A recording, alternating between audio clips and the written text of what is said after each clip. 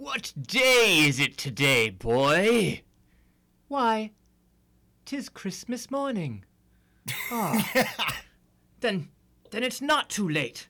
Here, take this Bitcoin and get me an Oculus Rift. Hi, this is Darien Bates. And this is Dr. Tobias Wilson Bates. And this is The Stories We Tell Our Robots. It's the podcast about how we make our technology. And how our technology makes us.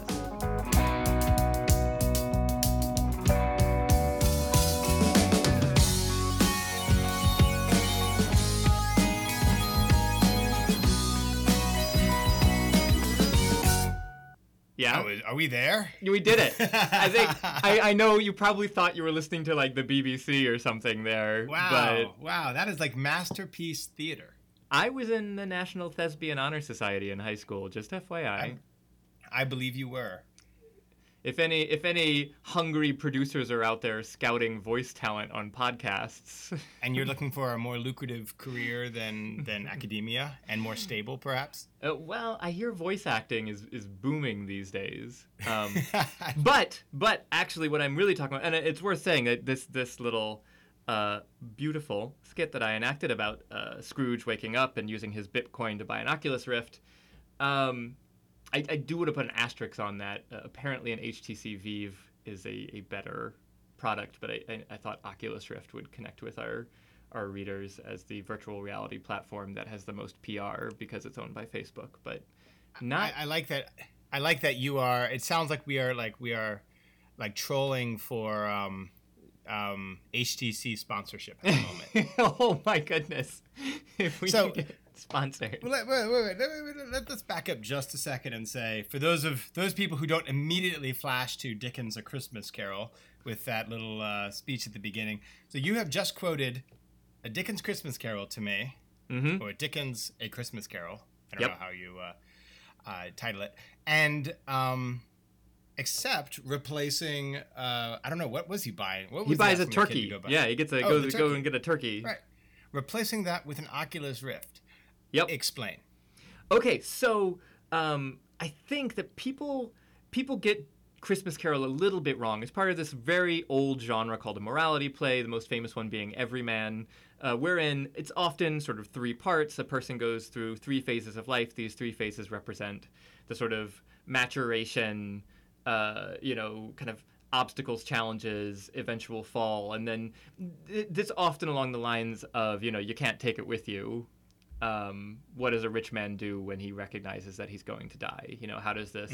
How do you confront morality given the phases of human life? Which indeed is right. Like Dickens just brings that whole hog into Christmas Carol, with Scrooge seeing his own death. He sees his childhood.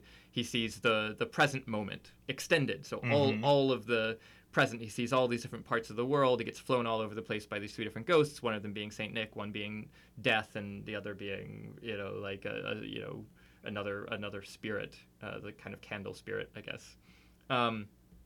So what I thought about with that, I think where people read Christmas Carol slightly wrong is people think it's this kind of hokey moral holiday play. It's worth saying it's not particularly Christian. It has a kind of weird paganism to it. That's just Christianity for you. Yeah. Hey-o! Shots fired. Well, I mean, it's okay. Yeah. Can you give me a religion that has been more kind of appropriative than the Christian faith? Oh, that's a good point. I mean, like Hinduism does have but its forms of appropriation seem like endemic to how it operates. But this I'll say, it's not like Scrooge embraces Jesus at the end. Scrooge changes his consumer behavior at the end. This is actually, I think, an interesting update of the morality tale because it's actually about being a good consumer. Okay. And it changed Christmas. It's worth saying that Christmas was a sort of, B or C class holiday before Christmas Carol hit at this really for example, at the point in history when Christmas Carol comes out. Hold on just a second, because we have gotten a long way into the explanation of Christmas Carol, and you still have not explained to me why the Oculus Rift. Yes. So the mechanism, the plot device, to I guess use the more accessible term, that changes Scrooge's idea is these three immersive experiences. Being immersed back in his own childhood, being shown his future death, and being flown all around the world. Are these virtual reality experiences?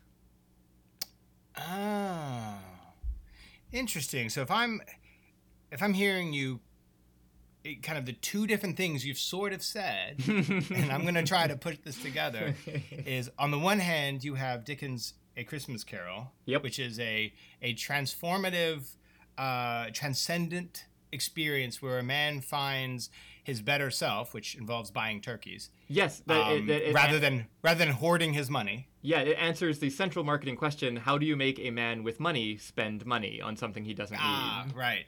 And the way that you do that, ostensibly, is by giving him an immersive experience that transforms his perspective, a la virtual reality. Nailed it. We're 6 minutes in, but we are only now cresting. Nice. It has taken us longer in the past to find our theme. Yeah, that's not bad. Not much longer. That's a good point. That's not bad. I mean, we're not setting any, land speed records. So if I'm understanding kind of the question is the rise of virtual reality leading us to transformative experience? And is that a good thing?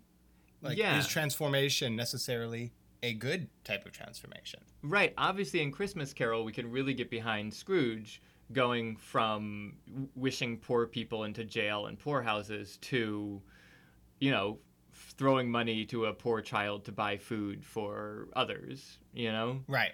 Right. When you label it as he is now more of an active consumer, it sounds a little bit cynical. When you say, well, he's consuming on behalf of people who need, that there's I don't know, there's a whole lot objectionable about that. Right. But given perhaps the sort of recent revelations about social media and the fact that bringing people together does not always have the intended consequences, is virtual reality an even more powerful technology that performs the kinds of things we see in the Christmas Carol, and is that troubling about how it will change people's behavior? And what exactly is going on with virtual reality?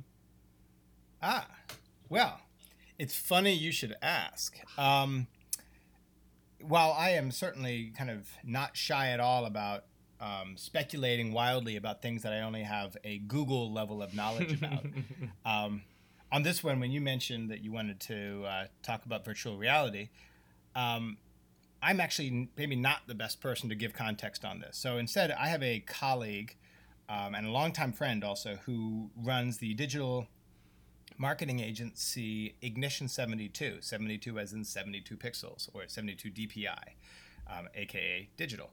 And he has been I would say that he is a champion of VR, and he actually has his firm has really been kind of on the forefront of starting to develop in VR, to develop application in VR for commercial purposes, custom VR coding, things like that.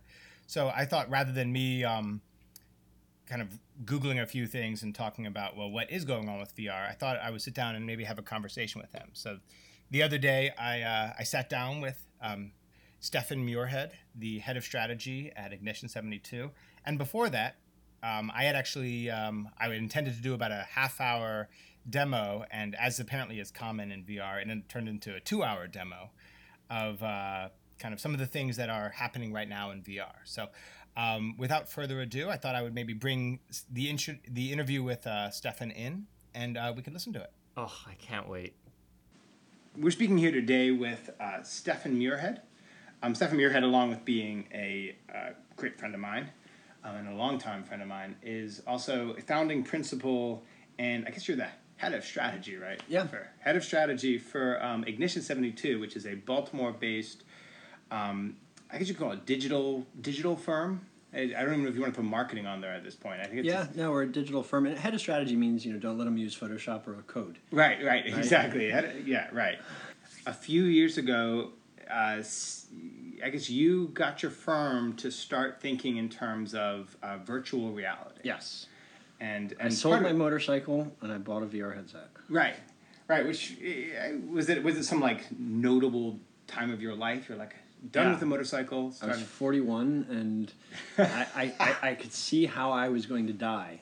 On a motorcycle? I was on I-83 and the person driving the minivan was eating a waffle and chasing a Pokemon. So instead you wanted to like imagine yourself being 83 dying in VR. Now, well, I've had that, right? I've said to several people, like, if I'm ever, vegetative, stick me in VR and just, like, keep the programs auto-rotating. Like, don't unplug me. All right. The possibilities are there.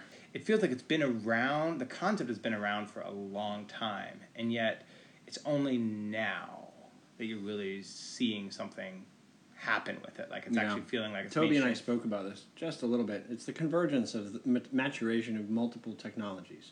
Mm-hmm. Screens are high-res enough, right? So your modern phones facilitated that. Getting your iPhone with an iris screen or a retina screen, whatever it's called, that screen is what's powering VR because that screen is now an inch away from my eyes, and I don't notice that it's a screen, right? Mm-hmm. So the phones made that happen. CPU, regular desktop computing made that happen. That CPU up there is 10,000 times more powerful than the CPU in 1996 that controlled my Nintendo VR set. Right? Bandwidth, right? Everything's connected. One VR game could be 30 or 60 or 80 or 150 gigabytes of data. Right? I no longer need CDs and all this kind of pressed media. Mm-hmm. The Google Earth experience that you had, that file is like 10 megabytes. Mm-hmm. Everything else is streamed directly off the internet. Mm-hmm. And ultimately, the internet is the fourth piece, right? You have this buildup of all of these assets, the 3D assets, the games, the environments, the interfaces, all of that kind of stuff that we use to build off of. This isn't new. Right. This is an extension of an evolution that's been happening since Pong, right? Happened on a black and white screen. The screens keep getting better, the software keeps getting better, and now, only today, we've got what every kid that I knew wanted, which was 100 TV sets in a circle around me so I felt like I was there. Right. Well, it's interesting, and you mentioned Pong because, it's hard not to first think of this as being a gaming utility, right? Like, this is, like you're saying, this is a natural, like, step forward in gaming. It's how we learn. That's play. Interesting. Children, I mean, they're learning at a rate that adults can't even keep up with. Mm-hmm. And so, when what you're trying to do is reestablish how you walk, right? Yeah, sure, you were in a room, you could walk 10 feet in any direction, but if you walked 11 feet, you walked into a wall. Right. So now you have to introduce teleportation or smooth scrolling. Now, if you just jump into the VR for the first time and you just start using smooth scrolling, the lack of G-forces when you move makes you nauseous. So what they're doing is they're both trying to establish a common language for how things happen, but carry you, the user, along through this evolutionary process. 50 years from now, by the time you're 30, you will have been in VR a countless number of hours. Mm-hmm. But today, there's no childhood experience that can prepare you for this. The interfaces are complicated. Right. None of it's intuitive. It's a little clunky. Right. So these are the early days. This is the briefcase phone. Right. That's really interesting to think of it that way. The marketplace is being subdivided into three major areas by the three major players. 2.5 years ago or so, 3 years ago, Facebook bought Oculus Rift. Oculus Rift was founded by Palmer Luckey. He had worked in collaboration with Valve, the creators of Steam, and who ultimately created the base software that most VR runs off of. Right? And so that is why Oculus Rift and Vive are very similar, even though there are some fundamental differences. They are essentially the same system. They have the same resolution, the same levels of tracking. They run the same software, the same games, and so forth. Oculus, however, created a walled garden. They're embracing the Apple model. If you have an Oculus Rift, you access all of their stuff through their space, which is called Oculus Home. And they want to own social. Right? Facebook wants you to put your headset on and go and hang out with all your college friends, for your virtual college reunion, which happens once a month instead of once every 10 years, or whatever. So Facebook is buying in. They bought Oculus for social. The second player is Valve. Valve is the company that created Steam. Steam is the largest online marketplace for buying video games. All of the video games run through Steam, and once you've bought the game, you can download it as many times as you want. It ties the social connections of video games together. And so where Facebook is by far the biggest on social, Valve and Steam are by far the biggest in the entertainment space. Right? And no one's really going to challenge that anytime soon. The third space that just popped up in 2018 was the launch of 3 what they're calling MR, mixed reality headsets. There's one by Lenovo, there's one by Acer, there's one by LG, and Samsung just came out with the Odyssey, which is the most interesting of the 4. These headsets do not require the support of all the crap around you. The system you were just using, the Vive, has the lighthouses in the corners of the room, right? It has a long tether cable, and you're meant to be moving around. With these mixed reality headsets, what Microsoft is doing, and Microsoft is leading that charge, is they have taken Windows 10, and you may have, well, if you had Windows 10, you would have run the Fall Creators Update, is what it was called. That introduced VR into your operating system, and that is to enable productivity. Right? And so that game, that program that you got to test, that beta envelope, it's a defunct company, the product's never going anywhere, but it illustrates the potential for productivity. If I can immerse myself in a work to that degree, I don't have to be in the office, because the office could be anywhere. Right. And that's interesting. I mean, just sharing some of my experiences demoing it. I just came out of about, what was that, 45 minutes, an hour? An hour and a half. Oh, Jesus. Right, well, that in itself... No, that was 2 hours. Was that 2 hours in VR? Goodness. Coming out of it, I demoed it one time before with you, and it was like, 15 minutes of it, and I never really got into it. I was into it. I can see so many different applications of, almost like conceptual applications of it, but I don't see a lot of pragmatic applications of it. One of the things that I think about is at this point we have no idea how to use VR because we haven't evolved enough to know how to use VR. It's sort of, we are a caveman holding an iPhone, right? And you're upset because I haven't, done an animated GIF yet. I don't even know how to turn this thing on. Right. So, what I tried to do is I tried to expose you to some very specific things. One was a direct connection to basically an infinite database of data.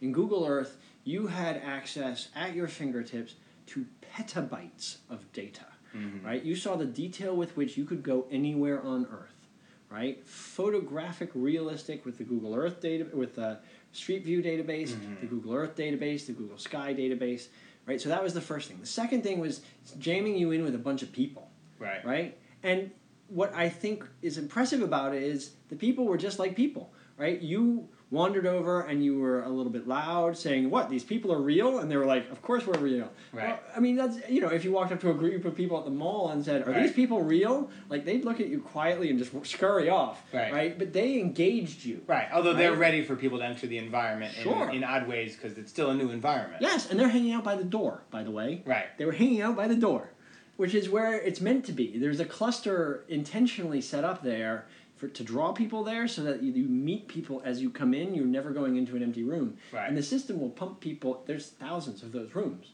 There's never more than 12 people in any one room. Gotcha. So you teamed up with a group of people, and then you guys went on an adventure.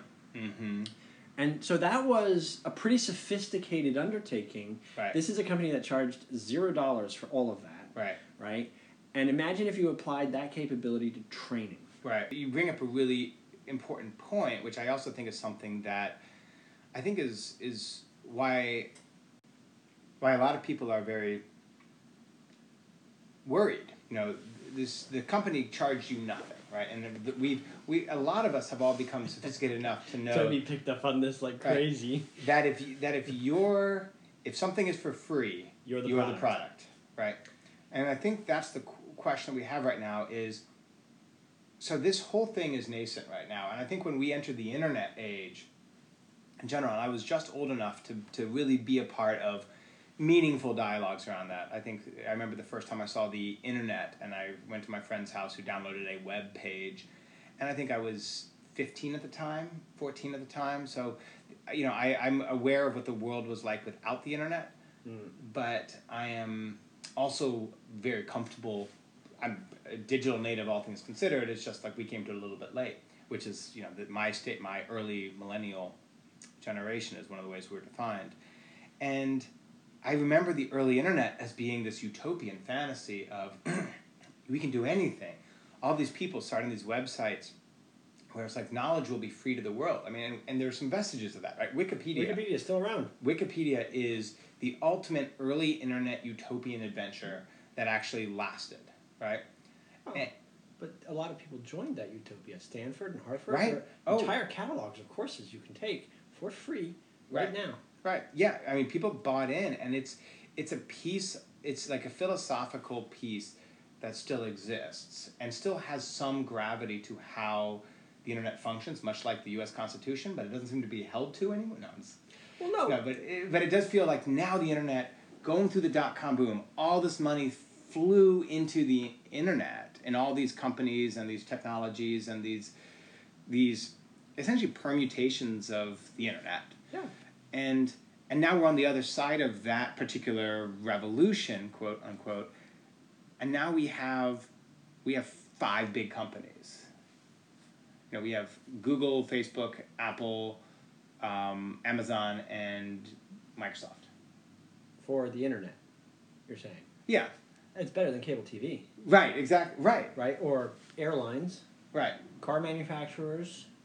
I mean, consolidation is something that's happening throughout society. Right. Again, I think, listening to what you were just saying, I had one overwhelming question.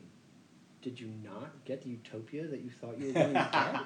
It is the utopia. Now, is it a little dirty around the edges? Is it? I think about it as like New York City in the 80s. Right. Like all the money that was pumped in, incredible potential, and still it was like a cesspool around certain neighborhoods. But it was the greatest cesspool on earth.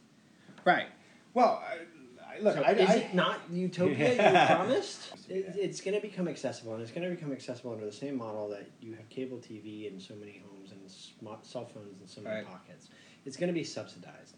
And what we're doing right now is we're working out the kinks and we're figuring out the miniaturization of this whole thing. Right? Ultimately, what we want is a pair of glasses. Mm-hmm. Right? I want a pair of glasses. I want the Google Glass. I want, there's a lot of augmented efforts. Augmented is going to lead the way to VR, perhaps. You have companies like Magic Leap who have received $400-500 billion in funding, and they've never really produced anything. Right. They're investing in light field technology. If Right. you notice any disdain in my voice, it's because I think it's baloney. But they might be right. And so, right now, like my wife and I joke about how in the future we're going to talk about how, we had a VR headset. It was like a big black box. Right. You strapped it to the front of your head, and then it had a 9-foot tail that ran out to a computer. Right. We're working through all of that stuff. Comcast is going to pay for it. You're going to, pay for it in some other way. It's not going to be a $3,000 upfront investment. Right. Well, but that's the thing, and like that almost makes me more nervous. It's terrifying. Right. The $3,000 investment is not terrifying. I know what I'm buying on that in the same way that I buy my phones. It's like financing a car over 8 years. Right. But I think the thing that that I wouldn't even say the thing that worries me. I would say the thing that is potentially concerning, or what people I think when they say, like Comcast is subsidizing it, and then Comcast is able to get sort of net neutrality rules rolled back, right? Don't get me upset. Right. Well, but again, that's the point, right? You're on the one hand, we're saying, well, this will be just trust the big guys. Everything's interconnected, and one decision is going to have a snowball effect on the other. Right. But you live in Baltimore, sort of. I live in Baltimore, right? One of the things that excites me about this technology is the idea that every kid has access to everything. Right? You have traveled well. Mm-hmm. You have a passport, right? 99% of kids in Baltimore City do not have a passport and probably won't leave the country in their lives. Now the question is does every kid get access to everything, or does every kid get access to exactly what they want to be, what people want to sell them? So you're started developing in VR. Yeah. Your firm Ignition 72 has started early stage kind of business use. Yeah, we want to understand, how this compels education, sales, engagement, the very same things that we do on the web. Right. Right? Because if this is just a screen, then we already do VR. because we do databases, and we do interfaces, and we do user experience. So what I wanted to see was how would that experience translate into a world where the rules are 1 degree off reality. Right. Well, I think what's really interesting, and we you and I have talked about this before a little bit, and we talked a little bit about how our information environments, and if we go back all the way to books, our information resources, paintings, books, our early media, all the way up into, let's say, VR as the next evolution, are all essentially the same thing, and just with a different preposition, right?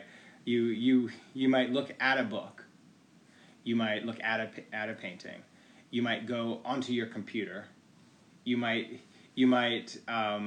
with your phone, but you are in VR, right? Your prepositional relationship to each of those media technologies is different. And even though, I think a point that you've made previously, even though that you might be presenting the same thing, particularly early on in VR, you might be presenting the exact same Google Earth. You can do it on your screen already.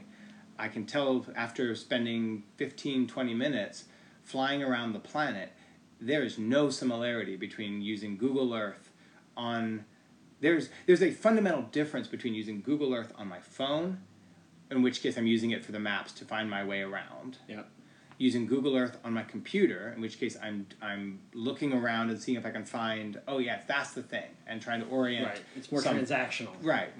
And in a VR headset where I am exploring and experiencing, even though it's the same thing. And so the one word, the magic word of VR, in my opinion, I overuse it, is immersion, right? Like the magic word of the internet, I think, is conversion, right? Get you to fill out the form, or get you to click the slideshow, or right, to get you to do an action. Right.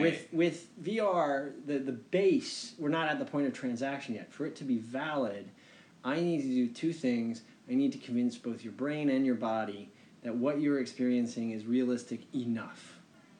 Even in this early stage, when it's mostly just experiential, e-commerce, the markets will start getting involved. So I think the value in VR isn't to reproduce exactly what I do today. The idea of taking everything that Amazon has and putting it in a supermarket layout so that I can navigate that crap. Right. Like, it's horrible. It just, yeah, right. Right? It's like, do we really want to live in the Amazon website? It's a supermarket the size of an airport. Like, right. I don't want to go there. It's not a beautiful website. So we need to figure out what are the things that are really applicable uses of the technology. So what do you think VR is in 5 years, and what do you think it is in 50 years? Is an absurd question. Where do you think it is where do you think VR would be in 5 years? Where do you think it's going to be in 15 years? I would say within 5 years, I don't know, I would say 75% of houses that earn more than $75,000 have a set. Right, you're already seeing it now. The PlayStation 4. It'll have like that adoption curve of like the early gaming systems. Yeah, exactly. It's the people who upgrade their console. Yeah. This will be part of that cycle, and it'll happen pretty naturally. I think Comcast will probably get into this as well. Yep. Right, the idea that you can sit here and stare at this thing, but I'm going to take the headset and go into that room and I'm going to watch a movie. Right. But the problem is there isn't enough content yet. So that's part of the curve. Right. Is we've got video game content. Right. We don't so much have the social content yet. We don't have the libraries of movies content yet. We don't have productivity. Well, in movies, it's really hard, right? Because a movie, like, I'm not entirely certain that movies will ever translate to VR. So a VR movie is going to be a very different construct. So when I was a child, my favorite books came under one title: Choose Your Own Adventure. Right? Now, try and write a book where there's 27 different endings. Right. We once built a website at Ignition 72, which was a Choose Your Own Adventure, although we were told we couldn't call it that, so we had to call it Select Your Own Adventure. And what it was a series of 37 video clips arranged in different orders, and you got to pick who you wanted to be, and it played the different clips so that there was a whole bunch of different endings. Right? In VR, you're going to have a situation where there is, think of it as Clue. Remember the Clue movie, Mm-hmm. right? Where there's 10 different endings at the end? Yes. And depending on which Yes. character you're playing, so the cute. ending is completely different. Well, in VR, you're going to have a flexible story. It's not rigid. Right. I can influence the outcome. Right. And you're already seeing that storytelling in video games. Right? In World of Warcraft, you are one type of character. Right. You are a warrior. You are a mage. You are, and you have skill sets within Right. what you can do and how you influence the story. Right. So what's interesting to me about this, right, is that and this gets to kind of a final Oh, and by the way, sorry, just one last thing. 10 years and everywhere. I mean, it's just everywhere. It's in your car. I mean, Right. it's everywhere. Right. And I guess the point you bring up about the movie thing is very interesting, though, right? We used to have shared experiences. Yeah. Right. We used to go to the live theater. Yeah. And then we would go to the movie theater. Yep. And then we watched the same 13 channels. Then we would watch the same 13 channels. And now... And we all had an AOL account. Right. Even in the beginning of the internet, we all were in Right. the same place. Right. And the question I feel like that I get to at the end of this, and I think it's a broader question about VR, is that do we lose the shared experience? And if we lose the shared experience, even as we feel we are more connected, even as we feel we are more immersed, even as kids in Baltimore now feel like they can travel the world, is that in fact an illusion that benefits somebody who's paying for this in some way, shape, or form? Is that an illusion?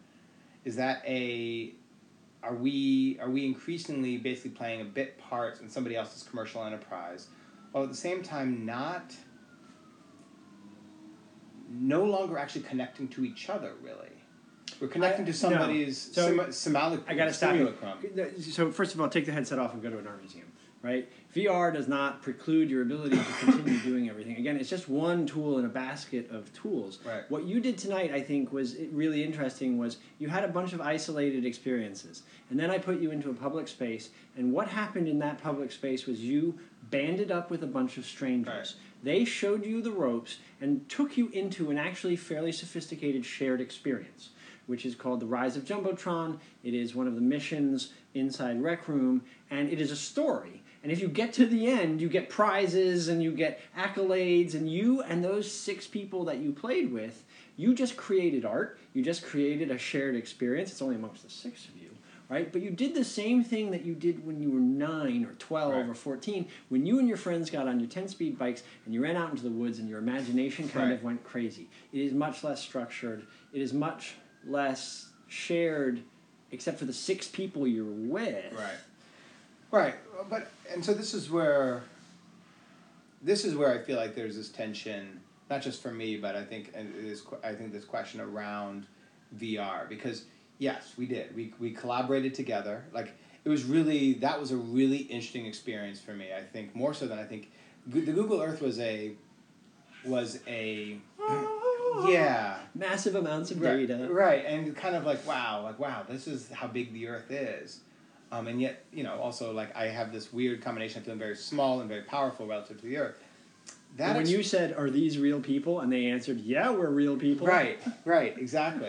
And you're like, oh, okay, so this is a real experience. And with real people I'm involved in. So, yeah, it does feel very like, wow, we could do anything. Except we can't. Except it is in fact, the walls are very set. The illusion of, I think, video games in general, not just VR, the illusion of video games is the freedom to explore. And the reality of it is all within the confines of the rules that we have set, right? And when I go explore in the woods, when I go run off in the woods, it'd be better that I do follow the rules. It's better that I don't go too far. My mother says, don't go too far. My mother said, stay within this. Come back when I ring the dinner bell. Whatever that experience was for me growing up. But I didn't have to. And I didn't have to wait for someone to program the ground for me to be able to pick it up. I could dig a hole, I could climb a tree, I could run away. And it's good that I didn't run away. It's good that I don't climb a tree and fall. It's a safer environment inside. As risky as it felt a little bit personally, like I was carrying your credibility. I was being you as carrying your avatar. You were being Sergeant Carrot. I was being Sergeant Carrot. But I do get to the end of it saying, "Wow, that was so flexible and so explorative," and behind those walls, it was very Truman Show-like in that it felt like real. It felt the infinite exploration. As long as you don't realize that if you ride that ship 10 yards further, that's it. Well, and so some people are trying to solve that problem. And all of the problems in VR are being solved in common video games first. Mm-hmm. And so one of the things I didn't get to demo for you is something called Fallout 4. Right? Different games have different angles. Right? So the table tennis game is really fast and it makes you sweat. Right? Fallout 4 is a world. Right? And it's a much like Google Earth world. Right? You are basically in Massachusetts.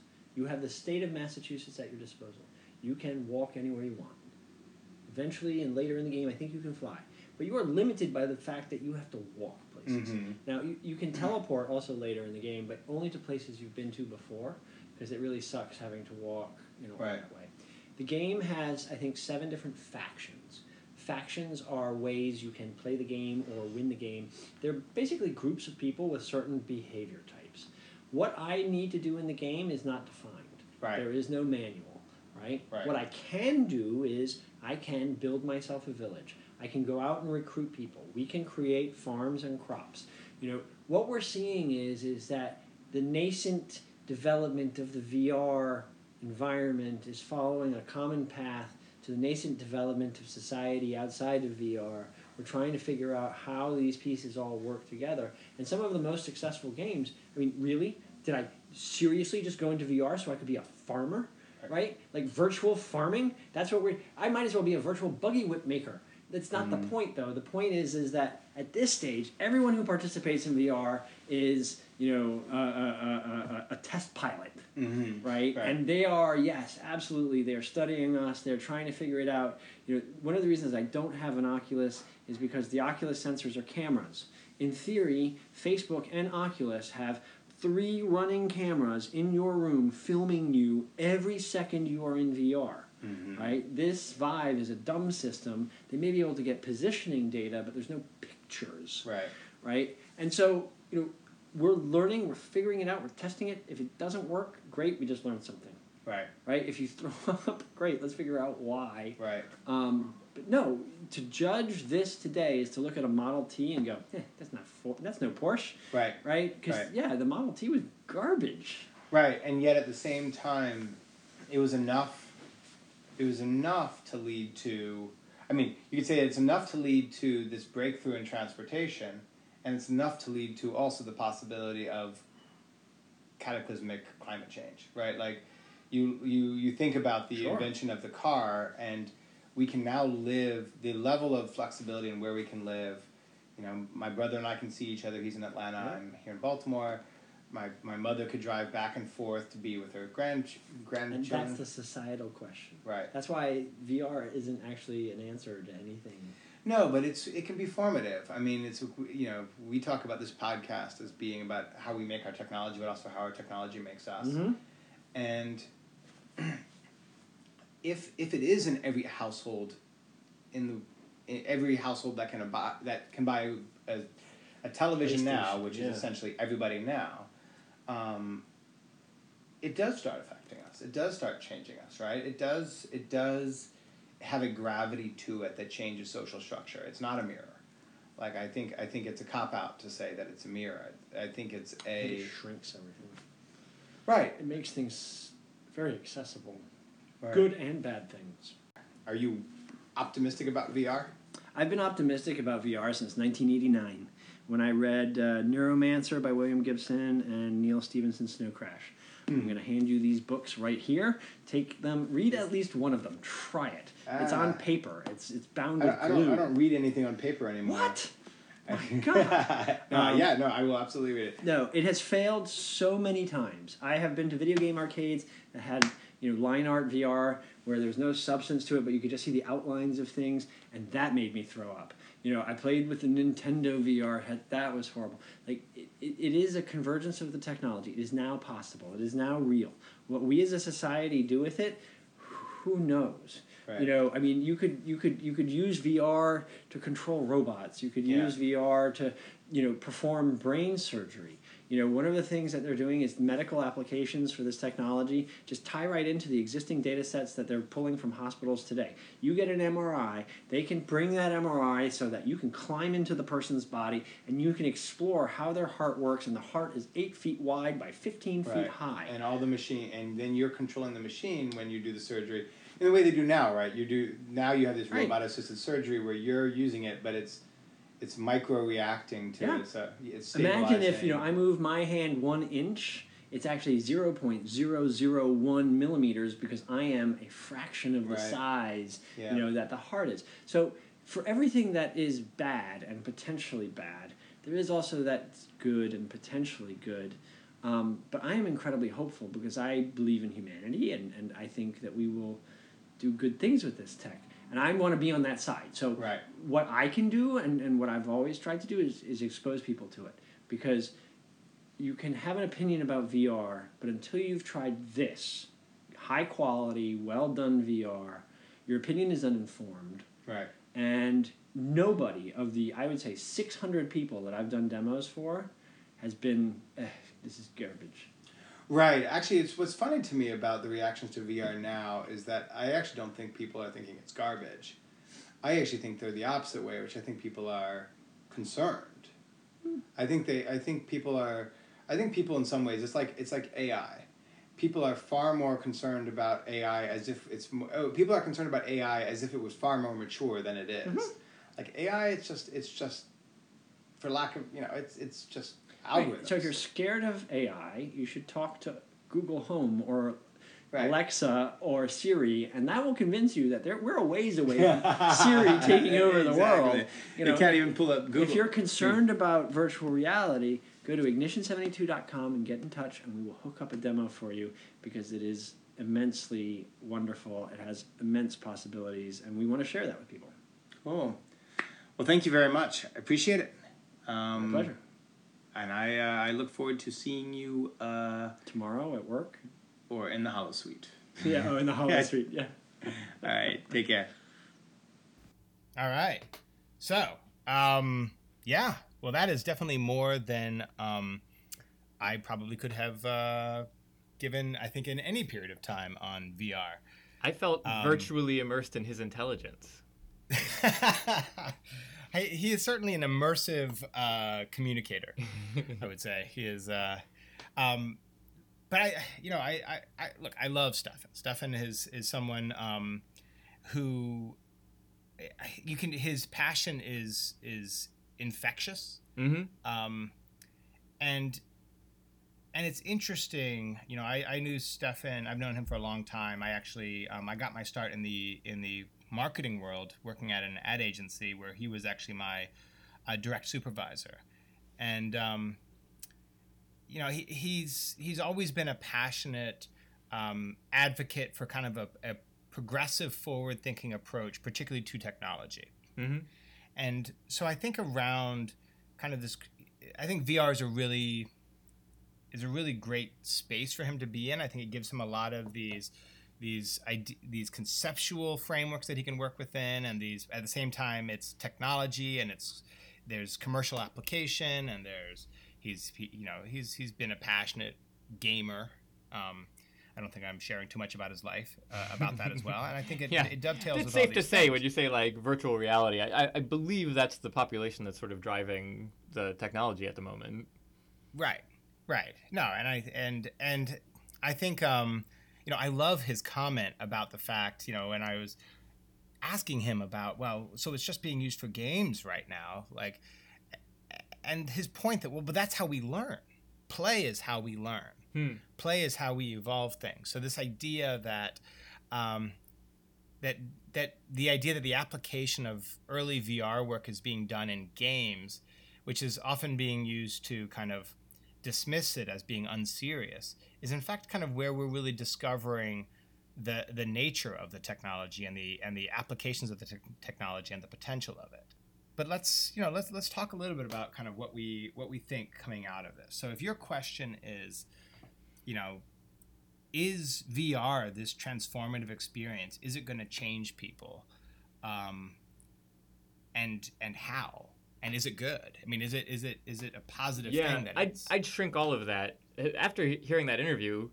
And I mean, granted, this was sort of the premise that I came in with, but I think very much so. Yes, let's put the pin in that and say yes, VR can change people for all the wonderful and horrible, for all the scary and exciting versions of that phrase. VR can change people. Yes. Is that apocalypse or utopia? Right. Oh, we're going into apocalypse or utopia already. I figured, let's treat that last thing as the context. All right. And then let's just kick into this, Dickens style, 3-part this thing. Ah, well, all right. Well, hold on a second. All right, I have to hold the table as our explosion goes on.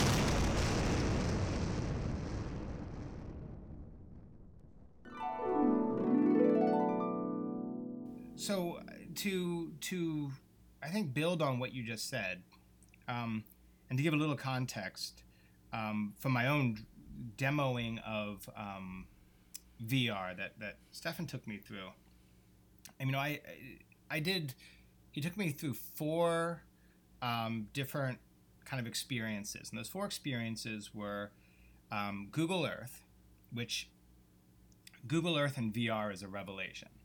I mean, you can move around the planet. You fly back. You can move the planet around. You can zoom into it. You can suddenly be standing street view, looking around. It's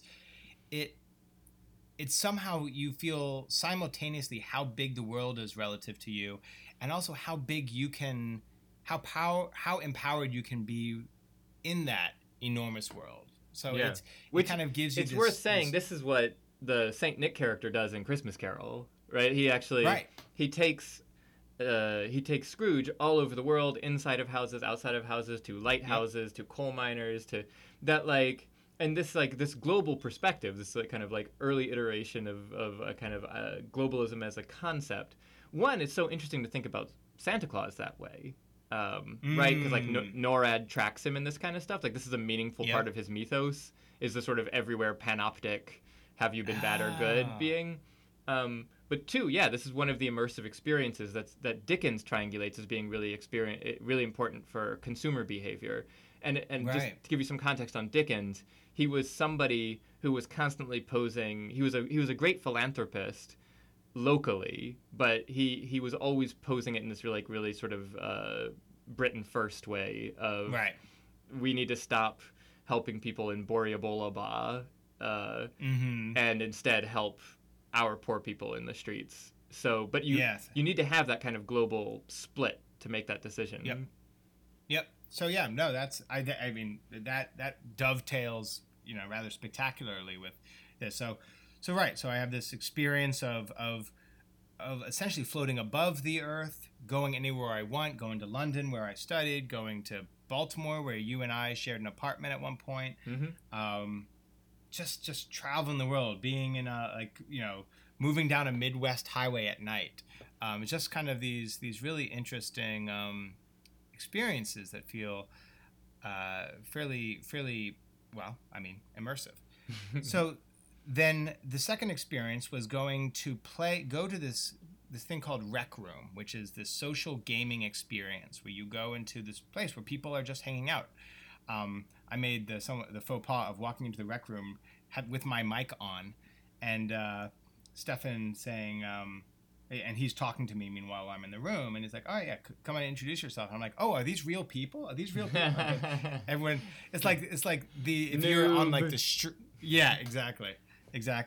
And so then we go in and we do a first person shooter type game at shooting at toasters or something, and animated toasters. And my experience on that was, wow, I'm in people's lives, and the game was I will say, by the way, that I don't like playing video games because I'm really bad with controllers and all that. I think I'd be much better at VR video games than I'm actually at regular video games. Not that we need to go down this road, but this would be like the ghost of Christmas Past, who takes you back to your childhood and playing games. Exactly. Well, so but the other thing I feel with that group is I feel this intense social responsibility. Like I'm like, how do I get out of this game? I couldn't leave the game because we were, if once all of you die, like if one dies, you can go somebody can come wake you up. But if everyone dies, the game's over and then you don't get the points or whatever. And so suddenly I'm like, oh my gosh, I can't leave this game. Like I have a social obligation to these people. And I was also told by Stefan that, that my ranking and my credit like is viewable. Like people can dock me points if I like abandon people and I am rude. This is so funny. This is like Christmas Carol because like what Scrooge does is he goes and he sees his cousin talking about him. Right. And like he suddenly realizes that there's this scorekeeping that's going on and people talk about him when he's not there and he has certain kinds of like a low sort of social credit score, if you will, in the community and stuff like this, and it becomes visible to him suddenly. Right. And so I feel intensely like I end up playing a game. I was expecting just to view this thing. I can't leave this room for like half an hour because I feel socially awkward, and me with my particularly sort of British social awkwardness in terms of like feeling obliged. Ghost, don't show me anymore. I've seen enough. Exactly. And so then the third place he takes me to is to this kind of futuristic city where I can, step off this plank and just fly, right? And I can soar above things. I can turn off these rocket boosters and sort of fall and then lift myself back up. At one point, I allow myself to fall and crash to the earth. And oh my goodness, that's the Ghost of Christmas Future. Exactly. You saw your own death. I did, and you're in white. If you hit the earth, and it's just everything goes white and stays like blank and white. It's almost like there's nothing there around you. It's silent. It's white. Everything for like 10 seconds, and then it lets you back into the earth. You are reincarnated. And then the fourth one, and maybe it's not particularly appropriate talking about. The fourth one was the very kind of a prototype. Of how people are starting to use photography to get as close as possible to essentially VR pornography. And it is that's not in Christmas Carol. You got me. You got me there. Right. No, but I think when I was talking with Stefan about what are the different things that are really worth looking at. One of the biggest things that is happening in VR, one of the biggest drivers of VR, and one of the biggest drivers of VR that is not a big company, is the porn industry, which is actually made up of a lot of small companies, and that are all looking to essentially innovate pornography using VR. And so it's like Strange Days. Have you seen that one, the Catherine Bigelow movie? I have not. Okay, well, don't worry about it then. But what's interesting about it is how alien it was. And again, this was a very rough sort of proof of concept idea. Nothing animated, nothing that. It was just basically trying to figure out how to create these 3D worlds. And it was a bit uncomfortable, but it is, I think, worth thinking about when we're talking about, is this transformative and is this redemptive and is this compelling us into a greater future, or is this leading us into greater isolation? Is this separating us from society? Rather than having this shared social experience, we are now isolating ourselves off in rooms, and we're not even having real relationships anymore. We're having these fabricated sexual experiences that are not right. Which is the inverse of the Scrooge mythology. That exactly. He would actually want to be more of a community, having had these virtual experiences, as opposed to isolating himself. Right. And this is the reason why I think maybe, we talk about a little. I talk about a little with Stefan, but this question of does it give us more social commitment? Does it open us to society, or does it isolate us? And we're already talking about this idea of social media creates bubbles. We used to go to live theater, then we went to the movie theater to sit in the dark and look forward, and now we stay in our own home and watch on our big screen, and then we go to our computers, and then we go to our mobile phones, and then we go to our VR sets. And the next thing you know, we never leave beyond never leaving the house, we never leave our bed. We never leave our room, right? At what point does the immersive experience trap us, right? And so... I see how you snuck this context into our Apocalypse or Utopia segment. I know. Now I've demoed something for 2 hours. I have all the context I need. Yeah. So all that being said, I got that in after the Apocalypse or Utopia explosion. Do I think that VR is leading us towards Apocalypse or Utopia? Right.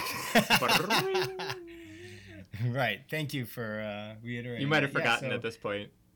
I know. I did sort of go on. You know what? I think it's tough because I do think there's I came out of that experience feeling changed. Yeah. Feeling like the world felt different. Like I didn't feel like I felt like and so maybe potentially empowered in some ways. Like physics was overcomable now. Finally. I know. We've been battling that for a while. Newton! He invented physics, right? Yeah. He invented gravity? Yep. Right. And on the other hand, it felt a little like, wow, I could just disappear into that world and I could have I don't need to go anywhere else. Right? So it feels like it grabs you in a way that nothing has ever grabbed me before from a media perspective. Mm-hmm. And I get lost in books, and I can get lost in a good movie. But this feels different. So I guess in that, even that being said, even with, I think, the risks that I think are real about, I think, people kind of getting lost in this, I feel like I have to sort of see it as a positive, and probably a really something like this, which I feel like, and as Stefan says, is going to be everywhere at some point. It's going to be a profound impact. So I don't think you can give it a low number, like a medium number, like a 6 or a 4 or something. I feel like you have to, like in my opinion, you have to kind of push it towards the outskirts of something. And so I'm going to say an 8. That it's probably going to be transformative for the positive. I think it will allow us to experience more, to Freud has this idea that, we have a limited amount of empathy for people, and that we can't expand our empathy beyond kind of a certain circle of people, that we just don't have the capacity to. But when I think about the fact that during World War II, we thought Japanese people ate babies, and they thought we ate babies, right? Like there was this kind of like we believed each other capable of barbarity, and now I don't think very many people would really believe that the Japanese are capable of, as a culture, capable of eating babies. There may be 1 or 2 that do it, in the same way that Americans are also fully capable of that. I think this expands our ability to connect even more broadly, and even more empathetic ways, and even more profound ways. And that's why I think I'm giving it an asterisk 8, in that I could see it being, if we think our phones are addictive, I just can't imagine what this might be. Yeah. Yeah, I hear you. I hear you. You were kind of ducking and moving there. I wasn't sure which way you were going to go. That's right. Well, when you start our Apocalypse Utopia a little early, I'm like trying to like pretend like I'm trying to answer it while still slipping in context. Right. You got to kind of tap dance your way through the next 15 minutes of deciding on a number. Right, exactly, because that's what our fans are calling out for. More context from Darien. Yeah. Our we've been starting to get some feedback from fans. So I think I may have gone a little bit too ivory tower. Oh, yes. I think virtually unintelligible was comment from somebody. Yeah, I got some feedback from Mom that maybe I don't need to use quite the level of words that I'm using, and that maybe when I say an idea I should return to it sometimes. But then we won't believe that you're educated. Right? And that's pretty much my role here. So right, exactly. You got to play your character. Yes, precisely. I'm going to say a 2. Ooh, let's go yeah. You're an 8. I'm going to go the other way a little bit. And for me, part of what's really interesting about a story, like a book, right? Like I can come at Christmas Carol and be like, this is just about consumer behavior and someone understanding globalism and becoming somebody who can participate in a certain kind of capitalist Christmas experience. And indeed, around this time, and partially because of this story, Christmas starts to pivot towards this like more intensely consumer behavior that like pretty much everyone can bemoan at this point in some way or another. Even while, obviously in other ways, Christmas is all kinds of interesting things and it's kind of hodgepodge. So it sounds like you're saying that Dickens both created Christmas and also created the war on Christmas is being fought against. That's exactly right. That's exactly right. He sets up the conversation. He sets up the discourse. Because it's like before that, Christmas was just kind of placeholder. Boxing Day was actually a more important holiday. And it's almost like, it's almost like this sort of, he sets up this fight, and the fight is so entertaining and so intriguing and so, people feel so personally connected to it that you're like, well, I'm on this side. And you're like, whatever, it doesn't matter. You're all inside my virtual reality. Right. But that being said, I joke about that, but a book isn't virtual reality. A book, I can put my interpretation on it. Someone else can come along and be like, no, you're full of crap. Like, this actually has a lot more to do with another thing. This is George Orwell's reading of Dickens. He said Dickens, ultimately, the ultimate message of Dickens, his ultimate imperative is to beg people to be decent to each other. And as a politics, perhaps that is the best way. And so you're like, well, okay, well that's, we can each come, we can read this thing, we can interpret in all these different ways. And part of why that works, I think, is because of how the technology of text works, which is you come, the text gives you like a little fragment of information, and then you build all the rest of the information off of that. For example, you say, you read a book, you say she was the most beautiful person he'd ever seen, or he was the most beautiful thing, and then in your head, you see your most beautiful. Like, it's not necessarily a version of beauty impressed on you, although certainly that can happen sometimes.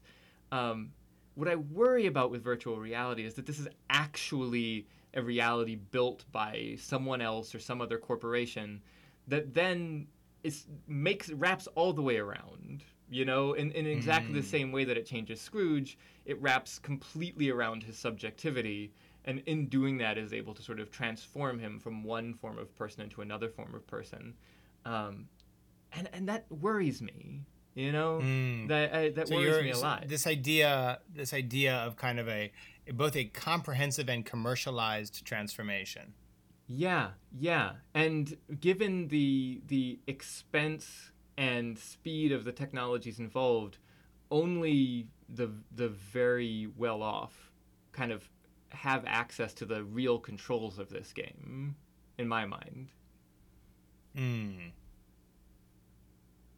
What do you, as they have access to the controls of, like, by owning the game systems themselves? I mean, I think one of the things was interesting that Stefan was talking about is the increased, what will likely be the increasingly accessible price point of these systems. But you're suggesting that it's not whether the systems are accessible; it's whether the control is accessible. Yeah, whether the sort of and it's worth saying, and I say it too. Maybe a two. I'll put an asterisk next to mine as well because there are obviously, and I also spoke to Stefan briefly. There are obviously other things at play. Like Facebook is trying to take the development of this technology and its progression in one direction, and then like Steam is trying to take it in another direction. So. Like, Right. It's a little disingenuous to say 2 or 8 right now. I think that's why we're both equivocating a little, because some of the stuff is just really being adjudicated by the communities that are building it right now. Right. I mean, one of the things that Stefan and I talked about was this idea that when the internet was created, and not when it was created, so much when it was commercially accessible, pre-dot-com bubble, there were so many different sites and services and utilities, and there's players were everywhere, right? Like nothing had really been consolidated. And after the dot-com bubble, and in this, the ensuing kind of consolidation in the market, we do have essentially 5 players. Yeah. Right. And the idea that could maybe will happen in VR at some point. For the vast majority of people, like you might be able to do something very custom and very, have your own system or work with a boutique developer of something, but in the same way that people build their own websites, but still most people go to Facebook or Google or whatever. It doesn't seem it seems fairly likely that there will be, assuming it becomes a commercially enormous thing, which I can't imagine that it doesn't at some point, that there will be consolidation in the market, and that at some point there will be sort of major players and major producers, and you can imagine places like Disney essentially becoming, kind of owning that world, or if it's not Disney, another provider. If it's not Disney and it's not Google, a company we don't even know about yet, which springs up and is a plucky startup only to be, the next Google 15 years from now. Yeah. It's interesting. I think, I have to admit a certain amount of discomfort with that too. I think the argument that I guess can be made is that companies at their best are always going to be responding to kind of the genuine demands of the market. Yeah. Even is it possible to shape those demands, right? Yeah, that's exactly right. That's one of the interesting underlying questions of Christmas Carol. How do you shape desire? Right. That's very interesting. And I don't know if I don't totally have an answer for you. I think I don't think I can come to I don't think I'm going to be the one that's going to answer this particular question, or that it is answerable right now. Yeah, man. Well, I think if we just keep our ear to the ground, there'll probably be some smart tech podcast out there somewhere. Right. just look for them. Look for them. Yeah. Stop listening to our crap and. Right. Exactly. Comment on our feed. Tell us where to go. Where we can go find out about this stuff. Cool. Well, hopefully moderately satisfying. I think Stefan did a lot more for this podcast than we've ever done for it. Yeah. And he is a great man. Oh man. All right. Well, I'll talk to you next week. All right. Talk to you later, man. All right. Love you. Love you too. Bye. Bye.